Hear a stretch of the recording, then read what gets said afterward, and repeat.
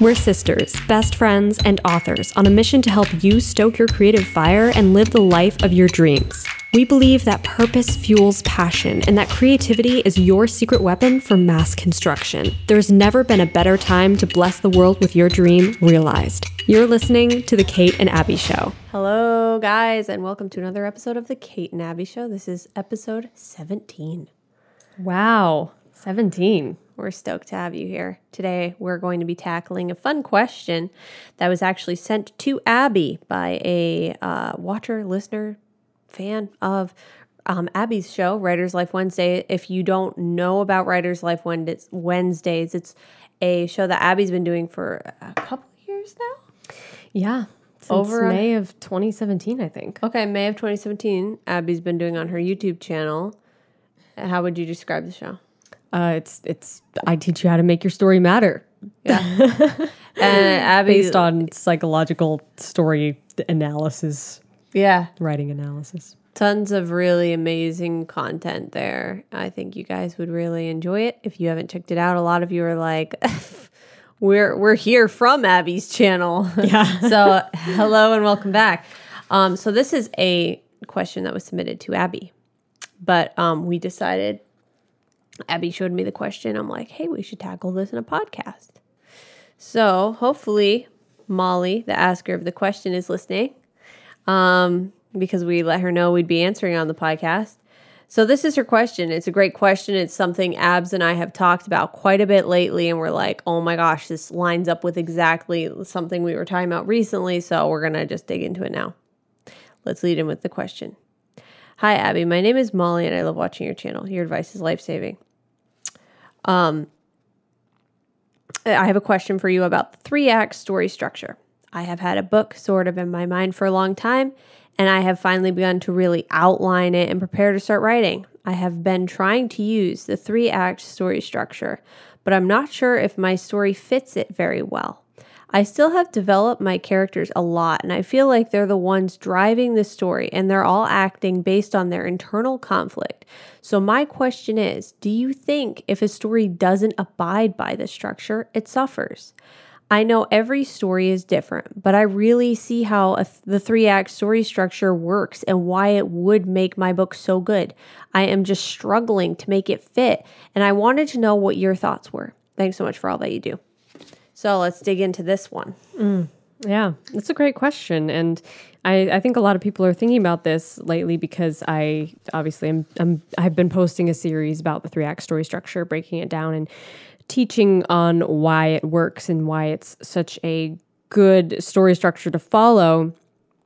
But it's not like the be all end all. Like it's not like what makes a story good, period. Like there has been a lot of stories that I've fallen in love with, books, movies, TV shows that do not follow the 3-act story structure, especially TV series, because obviously it's spread out over time. It doesn't really follow the 3-act story structure because the 3-act story structure is very much built for like a one standalone type story. And there are so many things that I can point to that I love, so many stories I can point to that I love that don't follow the structure. So it's like, they're still good, obviously. So yeah, this I think is a good question to tackle because I feel like a lot of people are probably thinking it. But the thing about story structure is that it's a good guideline to follow and it's a good template to follow. If you feel like you don't know where you're going and you need to have some direction, you want your story to have this sense of direction and this flow that feels natural and feels like not predictable, but feels like what people expect. There's a fine line between predictable and like unpredictable, and you kind of want to tread the line between those two things, I think. Right. Because if you can't predict anything in the story, then it becomes like a frustrating, just meandering set of events that don't really point to any particular direction, and it feels chaotic. Exactly, yeah. I would think like things that I've seen, stories I've seen that that are what you're saying. Right. It feels like you're watching chaos and you're just like, I don't know what this character is going to do. They're unpredictable. Like, and what it also feels like is an undeveloped character. Right. Because you feel like, I don't know anything about this character. I don't understand why they're making these decisions and like, oh, okay, maybe they're like this. They're probably going to react this way. Oh, nope, they react totally differently. And then when you keep like changing that perspective throughout, what the reader or viewer eventually feels is like, I don't know anything about this character. Exactly. And I don't understand why they're acting off of these, irregularities. Right. So it's not even so much like you have to follow the 3-act story structure because these story beats have to be followed exactly how they're written and exactly how they're laid out. Like, I like to use the story structure and show writers the story structure and teach it on my channel because it's a really good guideline to follow, especially for beginner writers or people who are just starting out writing. However, what I really want you to do eventually, and I do this myself with writing, is to look at the thing behind the thing. Like, why does this work? And I go into this with each video that I've been doing about the 3-act story structure. Like, let's take the inciting incident, for example. There is the inciting incident plot point with the description and with the writing prompts and stuff. But if you really stop and think, like, what is the real meaning of the inciting incident? What really makes it matter? What really makes people interested in it? And why does it connect with people and draw them into the story? When you start asking yourself those questions, you start to get to the meaning behind it, and then you can apply that principle to pretty much anything. So I feel like I'm really incoherent with how I'm saying this, but what I basically mean is, like, you have to look at why does this part of the story structure work? Not so much like I have to fit into these lines. It's more like you have to make every part of your story matter, basically. Right. And the guidelines can help you to see where certain things can fit in. Right, exactly. But it's really like the reason why it works is the thing to pay attention to. And that doesn't have to necessarily be the 3-act story structure. You know? Right, yeah. I kind of, and you can tell me if this is a non-applicable analogy, but I feel like it's kind of like following a generalized diet. So if you're like, oh, I'm going on a plant-based diet, so it's going to be plant-based, but it doesn't necessarily need to be like, oh, identical to this person's. Right. And I follow this exact, like, I have this for breakfast, I have this for lunch, I have this for dinner. I'm following to a T what this person does. You see a lot of variety within a plant-based diet. That means different things to different people, but it's all following the general guidelines of having a diet based off of plants. Right. Does that kind of make sense? Yeah, it's kind of like that. Yeah. So it's like, or even like with exercising, like if you wanted to build your arm muscles and you're like, okay, well, I'll just look at somebody who has really great arm muscles and just do everything that they do. Like you could do that. You could work out like a particular person, or you could choose other workouts to do that also target those muscle groups. So it's like you don't, the end game is what you have to have in mind, sort of, like the thing itself, and how you get there is like optional. Yeah, it doesn't need to be a carbon copy of someone else's. Right. So I feel like even though the 3-act story structure, like even the name of it sounds like kind of rigid. Right. It's not something you have to obsess over. No, kind of. yeah. Like, for example, I mean, I can totally see the value in the 3-act story structure. And I think it can be a great guideline for someone who's approaching a book and they're not sure, like, how am I going to go about this? How am I going to go about having this be relevant and punchy, to the point, packing a punch that I want it to? Then it's, rad. But like, I've never used any story structure for my books, but yet when you read them, you're like, oh yeah, I see the 3-act story structure. It's like boom, you boom, boom. It. But you can subconsciously done. Yeah. Right. So it's like, I don't even, like, if someone asked me, even being Abby's sister, I couldn't tell you, like, I couldn't lay out the 3-act story structure with eloquence like Abby can, because I don't really know it that well. But yet my point is that, it still is there, present in my writing without being conscious of it. So, I feel like I'm like losing my train of thought here, but does that make sense? That makes total sense. Does that make sense? And actually, I was recently it's looking not at... something you have to be hyper conscious of, Right. like, oh, I feel bad because my probably story isn't unconsciously- like fitting into each one. Right. Each thing. Right. Because you'll probably unconsciously do a lot of it, like yourself, like without even thinking. Like this, I recently did this for my Patreon, shameless plug.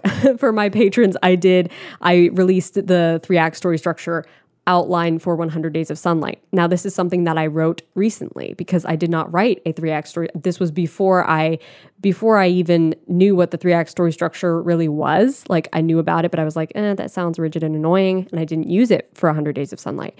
But then looking back, I've had a few requests for, like, what's the 3-act story structure for 100 Days of Sunlight? Can you point out some of the plot points? And looking back, I'm like, I actually did kind of follow it unknowingly, not completely to a T, but like the general flow of it, except that the middle is kind of follows more of a different structure, but I talk about that in the outline. But that was something that I had to go back and look at. And I'm like, okay, yeah, I can see that that's the inciting incident. That's the buildup. That's the first plot point. And then, act 2, and that's the disaster dark moment, aha moment. Like, it's those plot points are in there, but they don't necessarily show up with the same exact timing. Right. And I think a timing thing is something that people can get really obsessed over. Yeah. Is like, this isn't on this percentage mark. Like, I don't really ever pay attention to the percentages. Is that a thing? Yeah. Oh, see, Like, I don't know any of page this. Or like, well, I know a lot of people do it with like screenplays. Screenwriting is like, page 5, the inciting incident should show up. Like, that's, I think, the Save the Cat method, which I've never... See, I don't know anything. For like those of you just tuning in, like, I don't use the internet like a normal person, quote unquote normal person. Like, I don't really look at any of this stuff, but I have heard of the Save the Cat method. Yeah. There's some other one too, but they don't mean anything to me. So, but I know it's something that a lot of people are like concerned with fitting. Yeah. So I guess like what I'm kind of trying to say is that I think it's important, like my approach to writing is really minimal and kind of bohemian in that, very free-spirited in that I don't really follow any story structure or pay attention to it. But I guess like the point in all of it, and I think, and I'd like to hear, your own thoughts and the way you would put on this, but like the 3-act story structure or any story structure really should only exist as something to help you find meaning and structure within your book, whether it's already there or whether you feel like it's lacking. But a lot of times it sounds like, for example, Molly's question here, she mentions the fact that she already has character-driven story. She already has internal conflict. So when you have, like, I would think with a book that you can already recognize, like, okay, yep, there's internal conflict there, character-driven, it has meaning, like that already fits a lot of the structure. Like the structure is just kind of a guideline to find that. Yeah, exactly. And like, at least in the structure that I give out on my YouTube channel, the prompts that I give out with it are really exactly that, like bringing it back to the internal conflict and basically asking yourself at every turn of events, why does this matter to the characters? Like, that's essentially what it all comes down to. Like, everything that happens, why does it matter? And it could be just an inciting incident, something that pushes the character outside their comfort zone, and then they make a decision based on pain versus pain, and then cause and effect, and a bunch of things happen. But as long as you always make them matter to the characters, in my opinion, it's like, okay, boom, you have a character-driven story, and things are happening based on the character's internal conflict, and they're interacting with the external conflict based on their misbelief. It's like, there. You're good. Yeah, Don't worry about it. Right, right. Yeah, for sure. And like the fact that, like you even said with 100 Days of Sunlight, like it doesn't to a T follow like to the letter the 3-act story structure, but it's like still great. Yeah. And you can still find the 3-act story structure in there, but it doesn't need to like fit into every single line. Yeah. So I feel like that's kind of the short answer to the question, is that you don't need to follow every single letter of the Yeah. 3-act story structure. Yeah. And it's interesting to look at different story examples of like stories that do this really well. And I actually shared this on my Patreon Facebook page, a video that I saw recently that was really interesting, that was case studying the movie Rocky and talking about how the inciting incident doesn't really show up until like halfway through the film, which I'd never thought of. I'm like, that's really interesting. Because most screenwriters, if they were trying to go by the book and Save the Cat or whatever other type of story structure, even the 3-act story structure, would have put the inciting incident like 12 minutes into the film, the most. But the fact that it's like 50 minutes into the film is so interesting to me because it's really focusing so much on building the character's internal conflict and making you care about the character that you then care what happens to him because you learned how to care about him first. You know what I mean? Yeah, absolutely. You see a lot of films that are done badly that, like, if the inciting incident comes later, the only reason it's a bad thing is because we don't care about the characters. And it feels like you just wasted like 15 minutes of my time, and now here's an inciting incident that I don't really care about because I don't really care about the characters because I feel like you just squandered my time on like random events that could be happening to any character and I would care about it just as much. Right, exactly. And that's like the difference between character-driven stories and plot-driven stories. Right. And I would rather you spend half the book getting me to care about the character and then make something happen to them versus no time at all making me care about the character and having all this stuff happening that nobody cares about because we don't care about the characters. Right. You know? Yeah. Like, to me, that's boring. Yeah, 100%. What is the inciting incident, Rocky, when he decides to join the fight? Yeah, like when he's offered the chance to fight. Okay. And that doesn't show up until like halfway through. Wow. So you could be like, that's the plot twist, but it's really like the inciting incident because it's the first thing that really like gets something happening, you know? Right.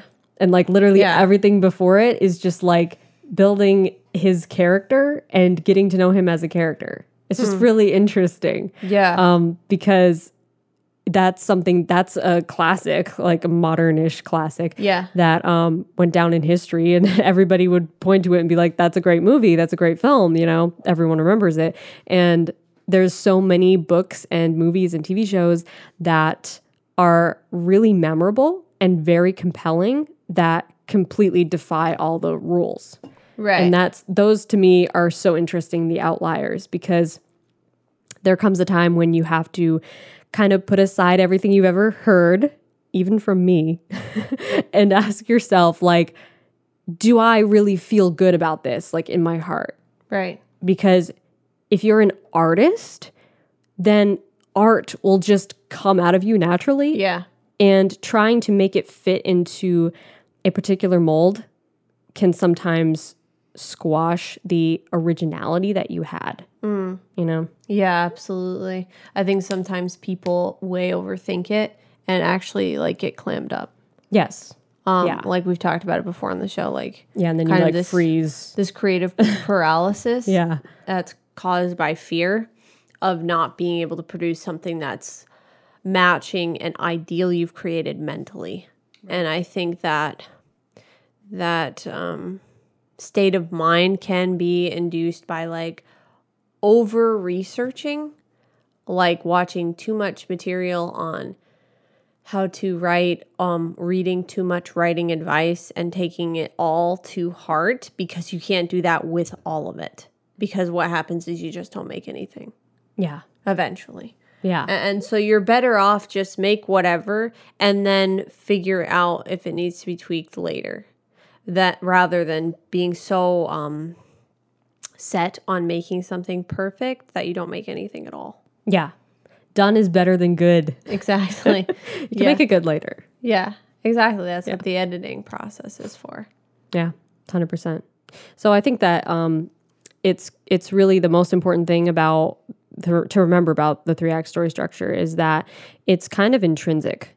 And people recognize it, or people want to use it. I want to use it. And I see it in so many other stories because it's in so many other stories. And it's just like this natural flow of events that you kind of naturally look for in a story, and you naturally write it into a story kind of without even thinking about it. Like everybody knows that every story has a climax, even if that climax is just somebody having an uncomfortable conversation with another person. Like it doesn't have to be some big dramatic thing, but everyone knows that there's always like something that happens to push a character outside their comfort zone, and then they go on some kind of journey, and then in the end they kind of transform somehow and have some sort of character arc, and there's a climactic moment at the end. Like, you always look for that in a story. Yeah. And if it doesn't have something like that, or if it has the beginning, but then it just like peters off into nothing at the end, it feels like disappointing and meandering.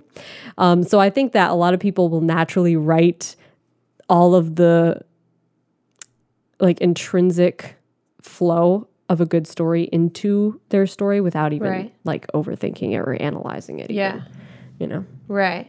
And I think that if someone feels like, because I feel like some of our listeners might be thinking like, oh, well, this is my first book, or I feel like I would categorize myself more as an amateur writer, and so I'm nervous that it's not intrinsic for me. Well, then just use it as like a guide, but don't get like overly frightened of it. Yeah. Don't let it scare you. Loosely follow it to your ability and to what feels comfortable for you, and then the rest can be checked in the editing process. I mean, so much of it is done in the editing process. I'm currently in the editing stage with a novel that I'm working on, and so much of the checking structure, checking character development, checking, progression of side plots, et cetera, so much of that is shaped in the editing. And when you're working with people reading it and working with an editor, et cetera,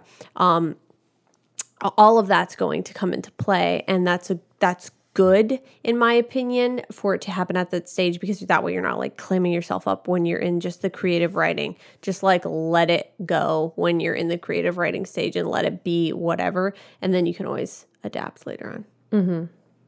100%. Yeah.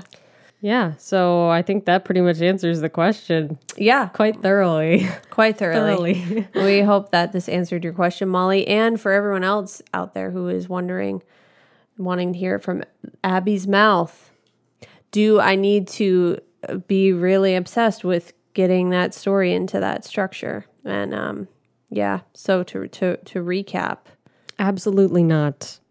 Absolutely not. Yeah, just make your story matter. Yeah, make it matter at every turn. Matter to the characters, matter to you, and matter to the reader, and you'll be set. Yeah. Yeah, that's the most important thing, making your story matter, especially to you. Otherwise, it's not going to matter to anyone. Yeah, exactly. But you've got this. You guys have got this. Thank you so much for listening. If you want to support the show financially, you can do so on Patreon, patreon.com/The Kate and Abby Show. If you want to support in any other way, the bestest way and our favorite way is for you to simply click share, that big share button below the video or wherever it is on your phone, podcast platform, whatever you're listening on. Share it with a friend who is maybe sweating over the fact that their story feels like it's not following the structure. They're losing sleep at night. They're texting at 3 a.m, wondering about, is my story's not fitting the 3-act story structure. I'm really upset. Help me. Send them this podcast. That might be a good idea. That might help them out. Yeah.